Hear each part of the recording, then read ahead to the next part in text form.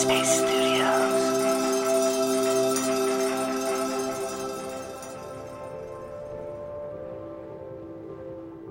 Hi, welcome to Monday and welcome to Radio Headspace. It's me, your host, Dora. So the switch from working in the hospital to working from home was a huge transition for me, and I'm sure for many of you listening as well. Every day was starting to feel the same, and one night I was reading The 7 Levels of Intimacy by Matthew Kelly, and he shares how we can find clarity, direction, and purpose by asking ourselves every single day, is this going to help me become the best version of myself?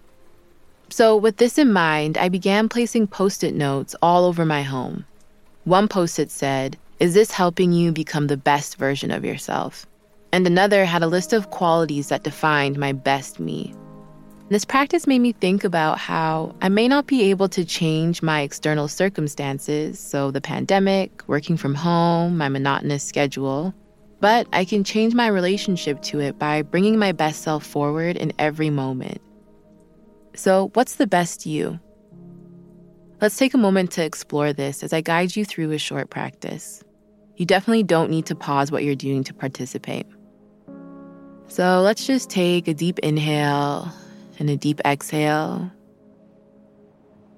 Now, taking a moment to ask yourself, who is your best self?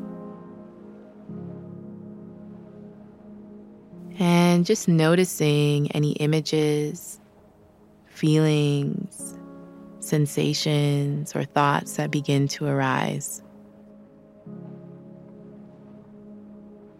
You can even say to yourself, my best self is, and name any qualities that come to mind. What do those qualities look like in your everyday life?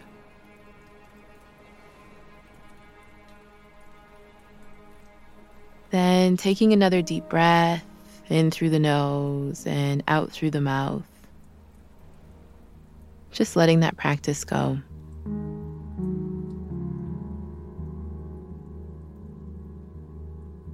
In mindfulness and meditation, so much of what we explore is our relationship to ourselves, to others, and the world around us. My idea of best continues to change. It evolves and grows as the mind and heart do. So if you're like me and you find yourself in a rut when it comes to your routine and your everyday life, give this practice a try. I also posted about it on my Instagram, so if you need an idea for reference, head over to my page and search for Dora Kamau. Also, if you've used the Headspace app, you know that we often recommend using sticky notes as a way to have visual reminders of mindfulness throughout your day. So I want to encourage you, if you can, to use Post-it notes and write down the qualities that make you the best you. Wishing you a happy and healthy day wherever you are.